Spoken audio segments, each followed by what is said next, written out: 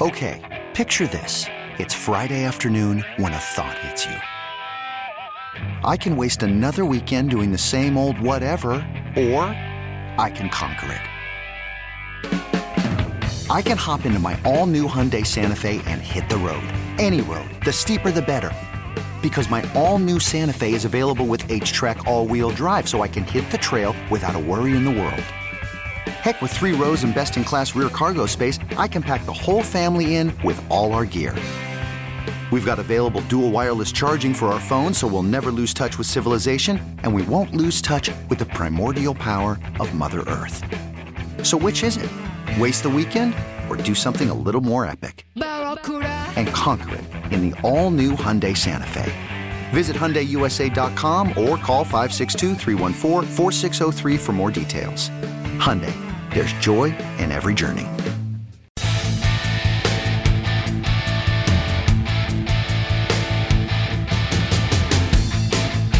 All right, taping this episode of Enough About Me on Tuesday morning, February the 12th.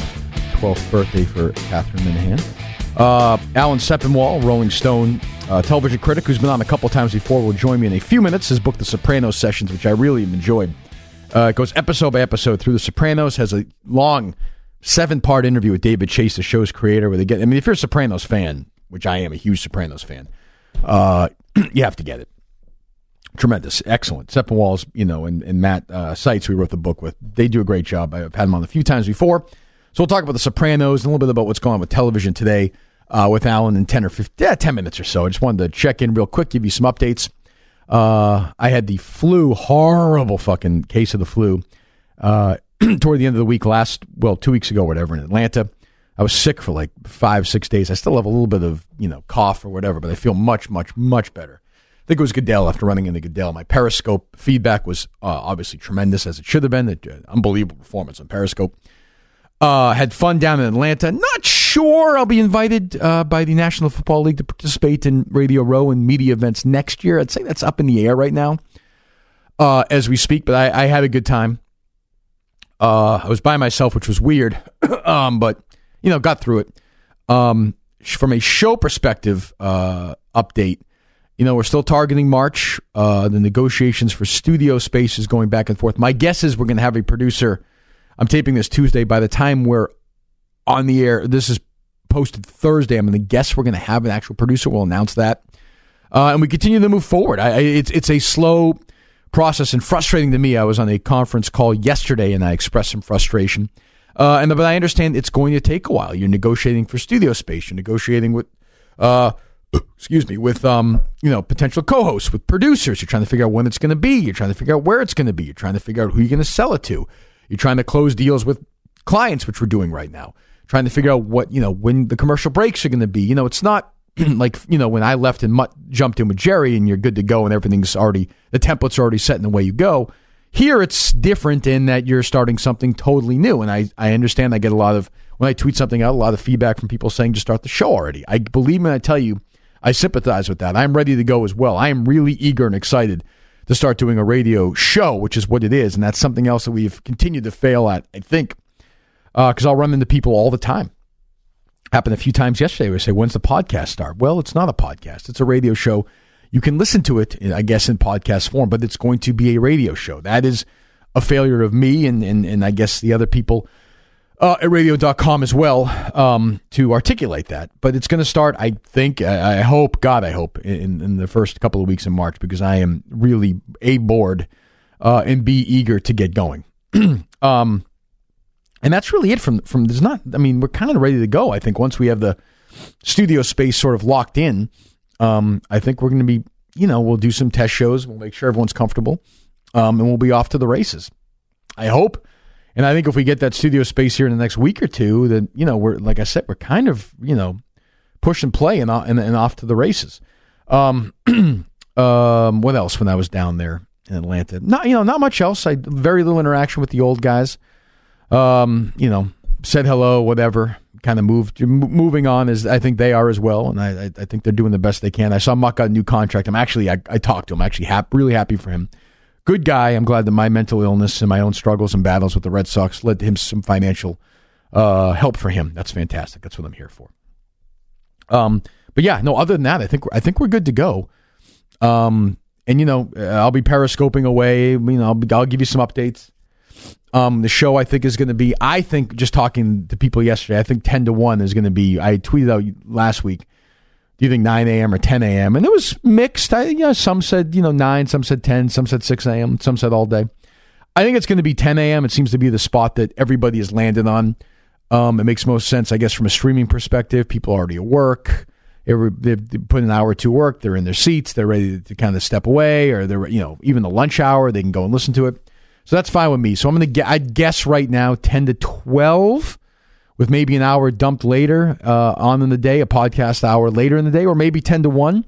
But I think that's definitely what we're looking at right now. Is I would say pretty firm 10 a.m. start. So get ready for that.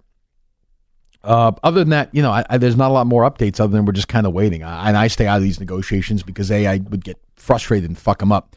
And B, I don't have a real knowledge of what, I don't know what you rent a space out for X amount. I wouldn't pretend to have an idea.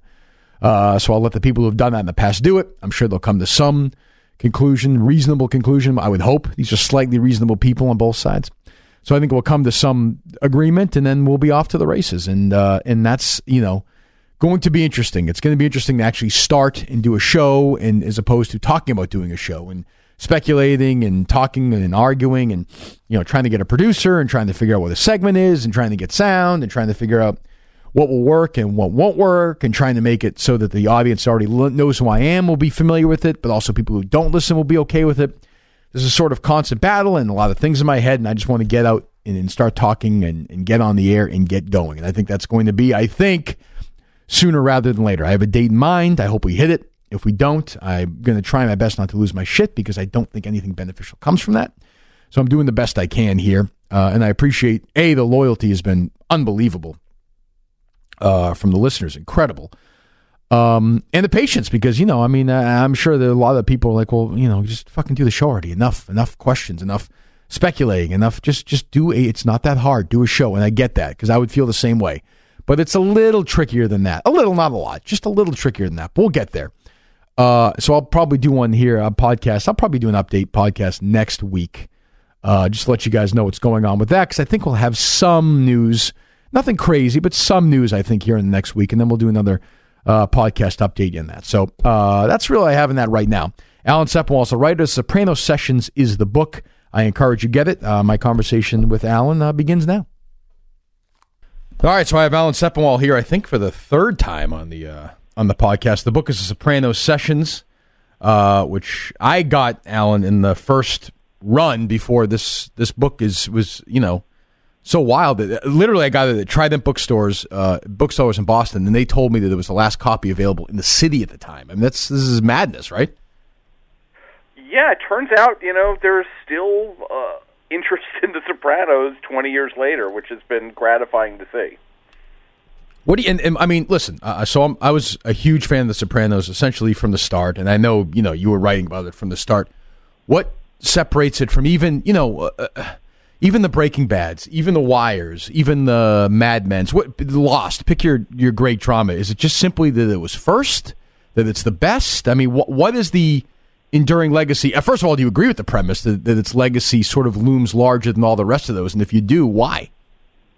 Well, I would agree it does. Part of it is because it was first. A lot of these shows simply would not exist without the success of The Sopranos, because it taught TV that it could be very different than what everyone had thought it was for 50 years.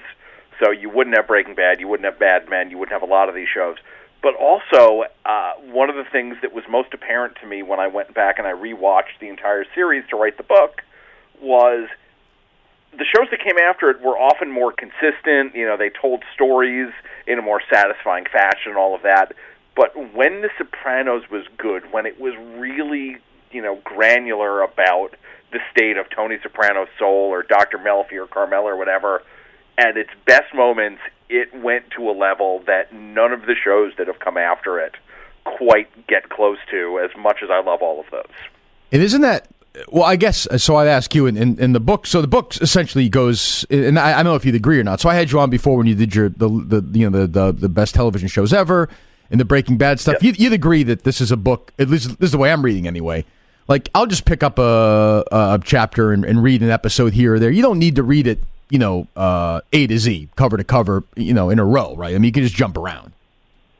Yes, exactly. There's essays on every episode. There's a new series of interviews with David Chase. Yeah, which is great. You certainly could keep it, on the couch with you as you're binging the series all over again and read each chapter as you go along, but you don't have to. If you're in a mood to read about Pine Barrens, you can go and you can read about Pine Barrens. It's funny. I was going to say, for some reason, even for me, who, is a huge fan of the show, it does seem like if you ask a Sopranos fan what the best episode ever is, the most memorable one, for some reason, I think people still circle around. My favorite episode is the one where they whack pussy at the end of season 2. I just think that's my favorite Sopranos episode, just because I had never felt like that ever watching a TV show before. But for some reason, the Pine Barrens episode is still the one that people circle around the most, I think.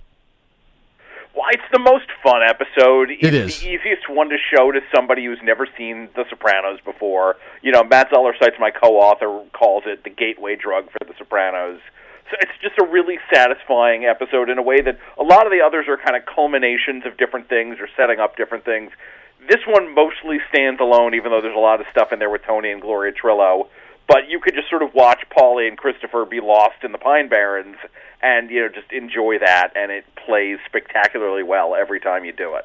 The answer's obvious, but, would you have this career you had? Would you be at Rolling Stone today? Would you have written this book if Stevie Van Zandt or David, I always forget the guy's name who played Richie Aprile, David Proval or Anthony LaPaglia, if they had played Tony Soprano, you probably wouldn't be at Rolling Stone today, as dumb as that sounds, or this book wouldn't be out, or television would be, there may be no Mad Men or shows on today. It's sort of that simple, isn't it? Pretty much. It's become sort of this common thing since the show ended to talk about some kind of TV drama acting Mount Rushmore, and you put Gandolfini on it, and you put John Hamm on it, and you put Bryan Cranston on it, and you put Elizabeth Moss on it, something like that, and say, all right, these people are all more or less along the same level.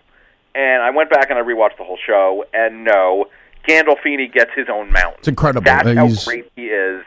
Even compared to all of these spectacular performances, it is the singular best piece of acting that TV has ever had. It's so good and also so sad to look at it now because he's not here anymore. And, you look at what he was capable of and you think about all we've been robbed of since then. It's sort of the television version for me of Philip Seymour Hoffman, in that, you wonder what that second act of his career, age 50 to 70, would be like. And Gandolfini, I remember when The Sopranos trailer was on HBO, and, the title's weird. Everyone's talked about that. What's going on. But I knew Gandolfini a little bit from Crimson Tide, and he was in the Andy Garcia movie that Sidney Lumet directed, Night Falls on Manhattan, and he was in Get Shorty, and I thought, boy, this is strange casting. I don't think this is going to work. But the minute you see the pilot, you think this is, you're on a ride with this guy. And what's interesting about the first season, when you go back and watch it now, you got to watch it again, the first season tonally feels so different from almost any other season of the show. It's a little lighter. He's a little more likable. It's a lot more family stuff. There's an episode with a soccer coach, stuff like that. It seems to me, and you talked about this conversation with Chase, I guess is the question I was going to get to, is it seems to me that David Chase didn't like the fact that Tony Soprano was so likable. Is that right? That's certainly a part of it. I think one of his great frustrations throughout the entire run of the show was encountering people who were in the tank for Tony, for Paulie, for Big Pussy. Hard not to, though. All these very bad people, who he had sort of inadvertently made really likable and charming in different ways. And so as the show went along, he made their bad behavior worse. So even when you go into season 2, suddenly instead of it being a lot of mob-on-mob violence, you start seeing them, like, mugging people, carjacking people. He ruins his buddy's, sporting goods business because he gets into debt with him.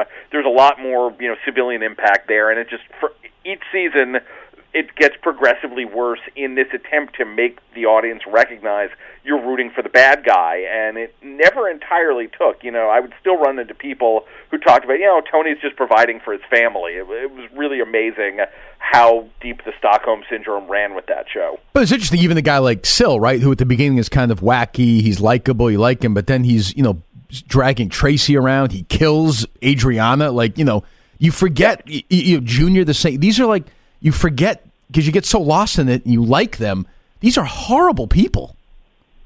They really are, and I think part of it is when you had shows before that had bad guys in them, there was always some kind of corresponding good guy figure who was at least the co-lead, if not the actual main character. And Sopranos really didn't have that. You would see the FBI now and then, but they were mostly inept and they were pretty minor. Dr. Melfi was a relatively good person, but she was, only involved to a point in what Tony was doing. So there was nobody you could look at and say, J.R. Ewing's fun, but ultimately I'm rooting for Bobby. There was none of that. You were rooting for these people because there was no other choice. Did you find, and I found this anyway, I'd be curious to hear your take on it. Did you find the Melfi stuff as the series went on to be less interesting? Because I sort of did. You found, as the mafia intrigue and the palace stuff and the battles went on, when you went to Melfi's office, it felt almost like by the time season 4 or 5 rolled around, like it was almost like forced in there because it already existed before. It felt less, important to me. It felt really important seasons 1 and 2, and then less as the series went on.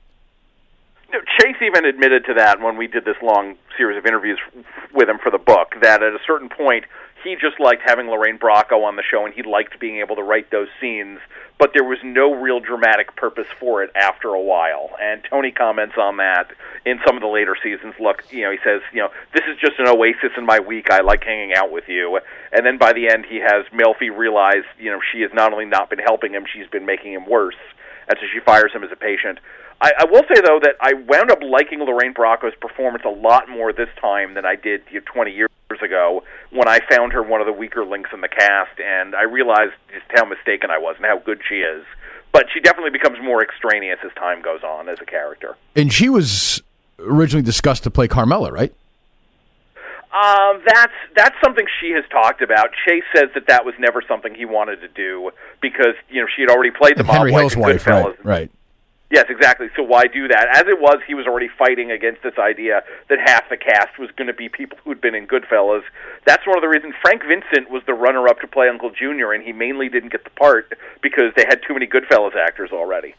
Do you think when you worked on this book, you watched all the episodes again, did you find yourself think it was a better show than when you first watched it? That it was a different show? What watching it again, 15, 20 years later, and I'm sure you watched episodes in the interim. Yeah. What was different this time versus watching it? Because I think everybody, this is in this book, the success of this book, first of all, it's a great book, but secondly, I think it shows that there's a real appetite for it. And I think a lot of people watched it again here in the last few months because of the anniversary. I find that the first seasons, I think, in television are weird, but, I find the show hasn't aged poorly at all. It's as good as it's ever been when I watched it again. I was surprised and how much deeper and layered it is. It's amazing that Chase pulled it off. It really is. What I found was when you watch a show the first time, especially a serialized show like this, you're kind of playing along. You're playing this guessing game of what's going to happen next. What's going to happen next? I wonder who's going to get whacked this week. I wonder if they. And so then you get frustrated when that doesn't happen, or when something else happens, or when when the exact thing you've been predicting happens. You can be underwhelmed too. So there's a lot of times, especially on a show like this, where they deliberately went against what they figured the audience was going to be expecting, and so you get disappointed by that at the time. This time around, I knew everything, so I didn't have to play the guessing game, and I could just focus on what was actually happening. And so, for instance, in season 4, there's this long arc where Carmela develops a crush on Furio, and Furio develops one on her, and you wonder if anything's going to happen with it, and nothing happens. They get close a couple times, and one or the other backs away, and he even has a chance to maybe kill Tony, and he doesn't take it, and he runs away to Italy, and that's it.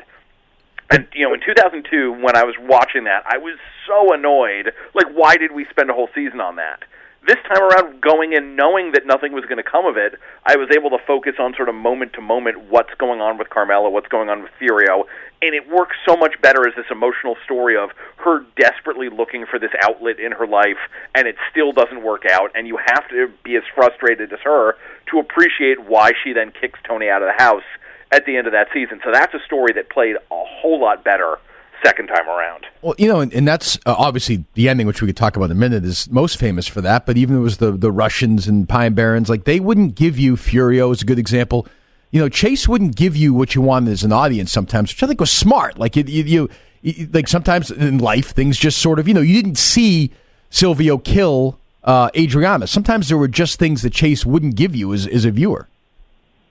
Yeah, and some of that was just he'd been working in TV for a long time and felt like network TV was too conditioned to hold the audience's hand, and he hated doing that. Right. But sometimes he just wasn't interested. Like, with The Rapist, he feels like when Melfi says no to Tony, that's the end of the story, and you don't need to go on any more than that. The Russian was just kind of a means to an end to get those guys into the Pine Barrens. He didn't care. But it's funny, the Adriana one was less about trying to deny the audience than him realizing he liked Adriana too much and didn't want to show it. Like, he didn't want to actually see her die, right, even though he knew that they had written the story to the point where she had to be killed. And that wound up being a headache because you had a lot of fans saying, oh, well, it didn't happen on camera. Maybe Sylvia will let her go. Maybe we'll see her back next season. So there was a lot of that. Do you find that, it's interesting with Chase, and I think you have a 6 or 7 part interview with him at the end of the book? 7 part, right. So which is actually really, it's the first thing I read. It was really good. I just wonder, like, is Chase at the point in his life now? I know he's doing sort of the prequel movie, and I think Coppola took him a while to get there to realize that Godfather's what he's going to be. Lucas, the same way. Star Wars is going to be his life. Peter Jackson, I think, is sort of with that now. Do you think that Chase just sort of realizes now this is what I'm going to be, this is what I'm going to be defined by, and has embraced it? Or has he always been comfortable with The Sopranos, or has he tried to move away from it? No, I don't think he's tried to move away from it. He's tried to do a few things since then. He made this movie not fade away, which I think is pretty good. But Gandolfini's in it too, right? Yeah. Yeah, he is. It's one of the last things Jim did, and he's really good in it. Basically, playing Chase's father, which was a nice sort of full circle touch. And then he tried to develop this, Birth of Hollywood miniseries for HBO, but they said it was too expensive. And at a certain point, he's getting older. It's just, he doesn't have the endurance to go and make another TV show. So, this movie might be his last thing. I have no idea, but he's so protective of The Sopranos because he knows it's the best thing he ever did. And I don't think he would want to try to mess with the legacy. He doesn't need the money. He doesn't need the attention. So he wouldn't just do this as a cash-in project. I think he has a real story to tell here, and I'm hopeful it will be a good one. Do you think there's any show that has as many sort of notable secondary characters? I mean, we could whether it's Artie or Christopher, who's not really a secondary character, or Uncle Junior, or Paulie, or Pussy, or Makazian, and we could do it forever. I mean, Peter Riegert. There's just so many layers. I can't think of a show. Maybe you could, where there's so many characters that you remember that are vital that you could quote when you see them. You kind of laugh. You feel, Bobby. It doesn't. We could do this. I mean, to me that's sort of the enduring thing. Once you get past Gandolfini and Falco, who are unbelievable, is the amount of characters that they make. And by the way, it's not a 22 episode season that they jam in there. That I think is sort of. It's unrivaled, I think, in television history. I mean, I would say The Wire probably has as much depth, and that's maybe a more egalitarian show where you could follow anybody for a long time and it would be just as good. Whereas if you spend a long time on Sopranos away from Tony, a mistake has been made. True, but that's true. Yeah, that's true. I guess maybe The Simpsons too would be one where there's so many. It's different. Yeah, but there's so The many. Simpsons for sure because they've been doing it forever, and Springfield has 1 million people. But definitely, it was so much fun rewatching the show and being reminded, even really minor characters. There's this stand-up comedian that you see him, he performs at the retirement home. Oh, yeah. And he performs at Bing and a couple other places, and he's always terrible. He's terrible, right. In such a funny way. I love him. Do you think, which season to you was the best, if you had to rank the seasons? In terms of story arc, season 1 is the best because you're never going to get a better conflict in terms of family versus family than Tony's mother trying to kill him. And Nancy Marchand was so great on the show, and it lost something when she died. But in terms of just sort of depth and one episode after another, I would probably go with the last one, just because there's so much there as Chase is kind of ripping Tony apart and laying all of his sins and everybody else's sins bare, and killing off characters one by one. It's just really, really incredible and tough to sit through at times, but great. What's funny is when I watch some of them again is when I watched them the first time. You were talking about this earlier. The first time I watched the last season, I hated AJ's character so much because I think it was getting in the way of sort of the other stuff that you wanted to see. When you watch it again now, and I saw Chase remark about this in your interviews as well, I have more sympathy for AJ Soprano than I did 12 years ago, 10 years ago, whenever the last season was on. I hated him at the time, but watching it again, I felt differently. Yeah, I mean, he's a spoiled kid. Yeah, he's not that smart. He's a dummy, yeah. Kind of confused in life.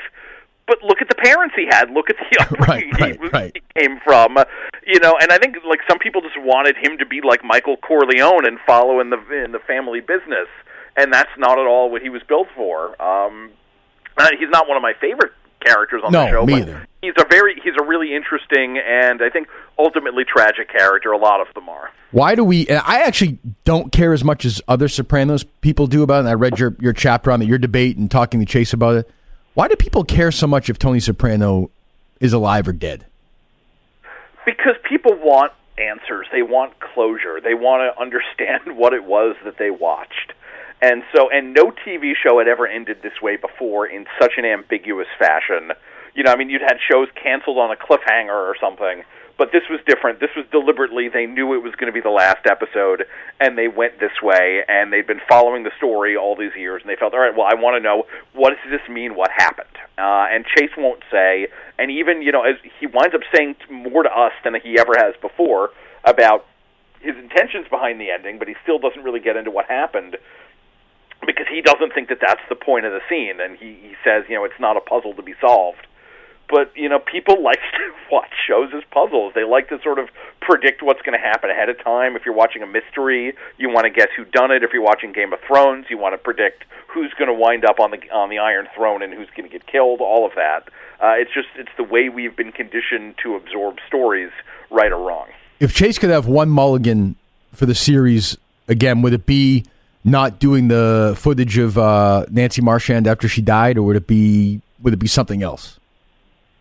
Sounds probably like that. I mean, there was a few times over the course of the interviews where he's expressed regret about this thing or that thing, but I remember specifically bringing up the digital Nancy Marchand. That was rough. And he just put his face in his hands, and because he knows it's every single shot of that scene. She has a different hairstyle because they had to borrow footage from so many episodes just to sort of cobble it together. And the funny thing is, when you go back and you watch season 2, the last one she filmed before she died, there's a scene she has with Tony in the episode where Richie gets killed that is such a perfect goodbye moment between those two characters, where he trips and he stumbles walking out of the house, right? And she laughs at him. Yeah. Like that's the note that the relationship should have ended on, and I don't think it needed anything more. And he could have just shown that as a flashback in the funeral episode, and he sort of acknowledged in retrospect he could have done that. But the funny thing is, if he was making the show now, the technology exists that he could have done it very well. You look at something like Rogue One, and they brought Peter Cushing back to life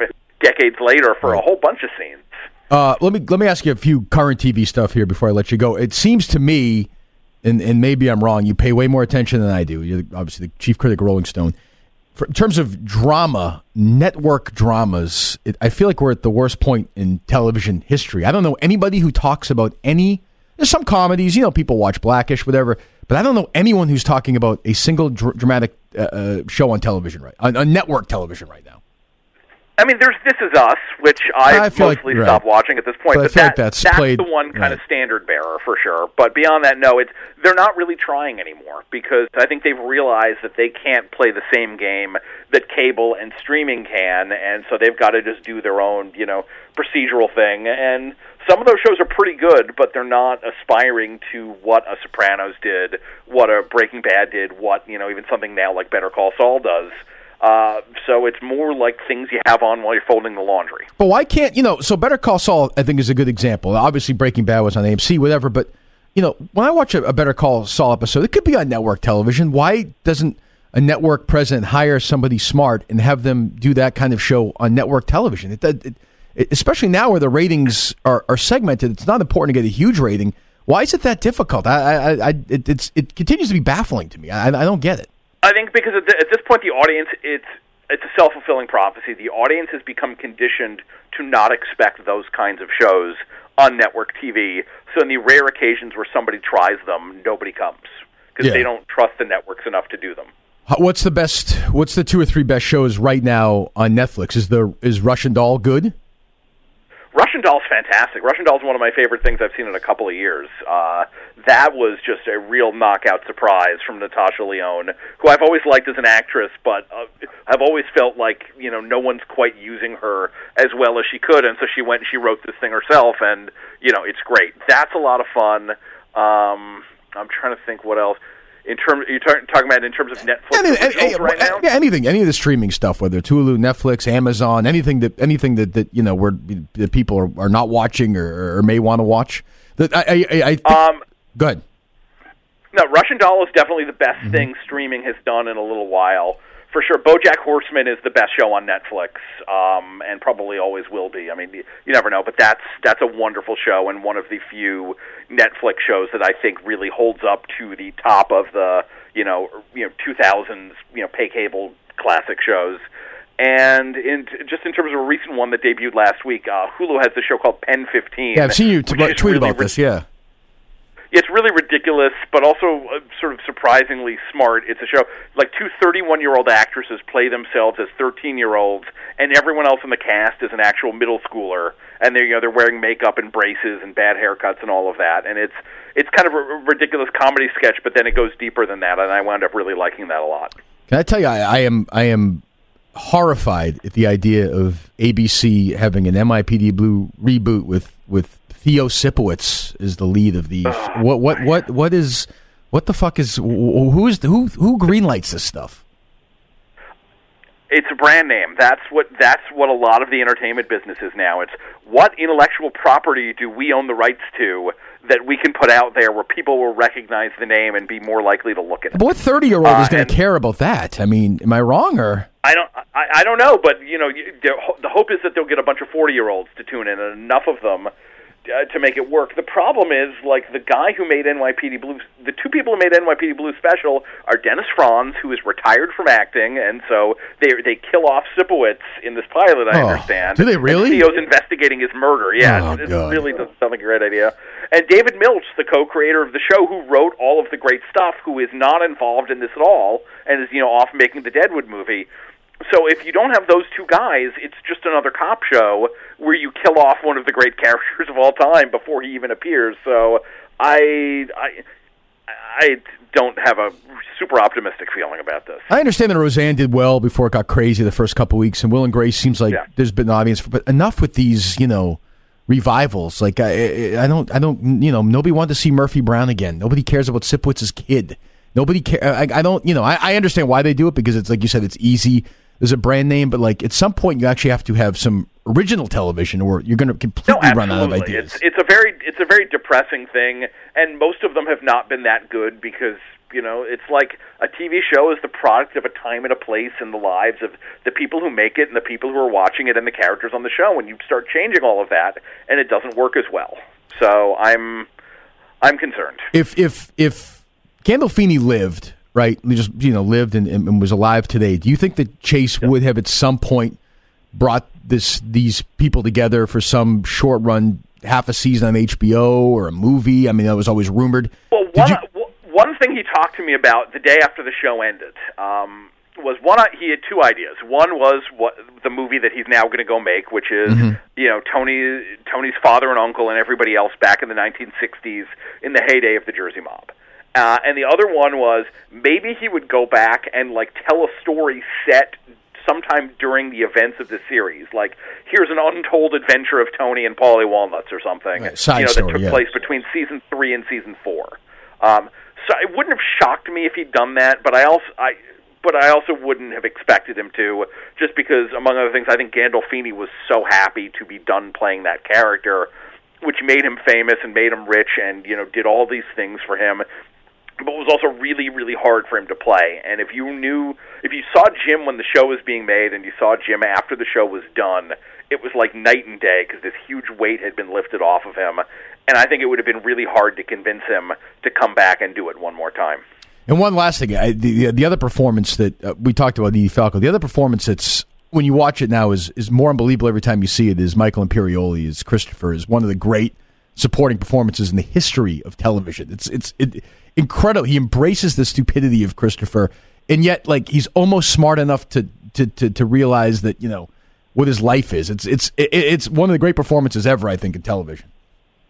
It really is, and you could tell just hearing Chase talk about Christopher how much they loved writing for that character. And part of it was because Christopher wanted to be a writer, and so they could relate to that. But part of it was just they saw how good Imperioli was, and they kept giving him more and more. And he has one of the great tragic arcs of the entire series. Yeah, and I saw Chase in the interview with you guys say essentially for him the show was over once Christopher died. He felt like, in a lot of ways the show was already done at that point. He liked him so much, and probably Imperioli so much, I would guess. Yeah, and he said, he kept Christopher alive for years after he probably should have killed him, because in the actual mob, someone with the history of screw-ups and addiction that Christopher had would have been taken out years before, family or not, but they just liked him too much. Oh, the book is The Sopranos Sessions. Alan Sepinwall joins me again. The conversation with Chase is in there. You go episode by episode. If you're a Sopranos fan, or if you're just going to start watching the series, it's a good companion to have. The book is great. Alan, thanks so much. I'm sure we'll talk to you down the line. Thanks, Kirk. Take care. All care. right, Alan. We'll see you. Thanks so much.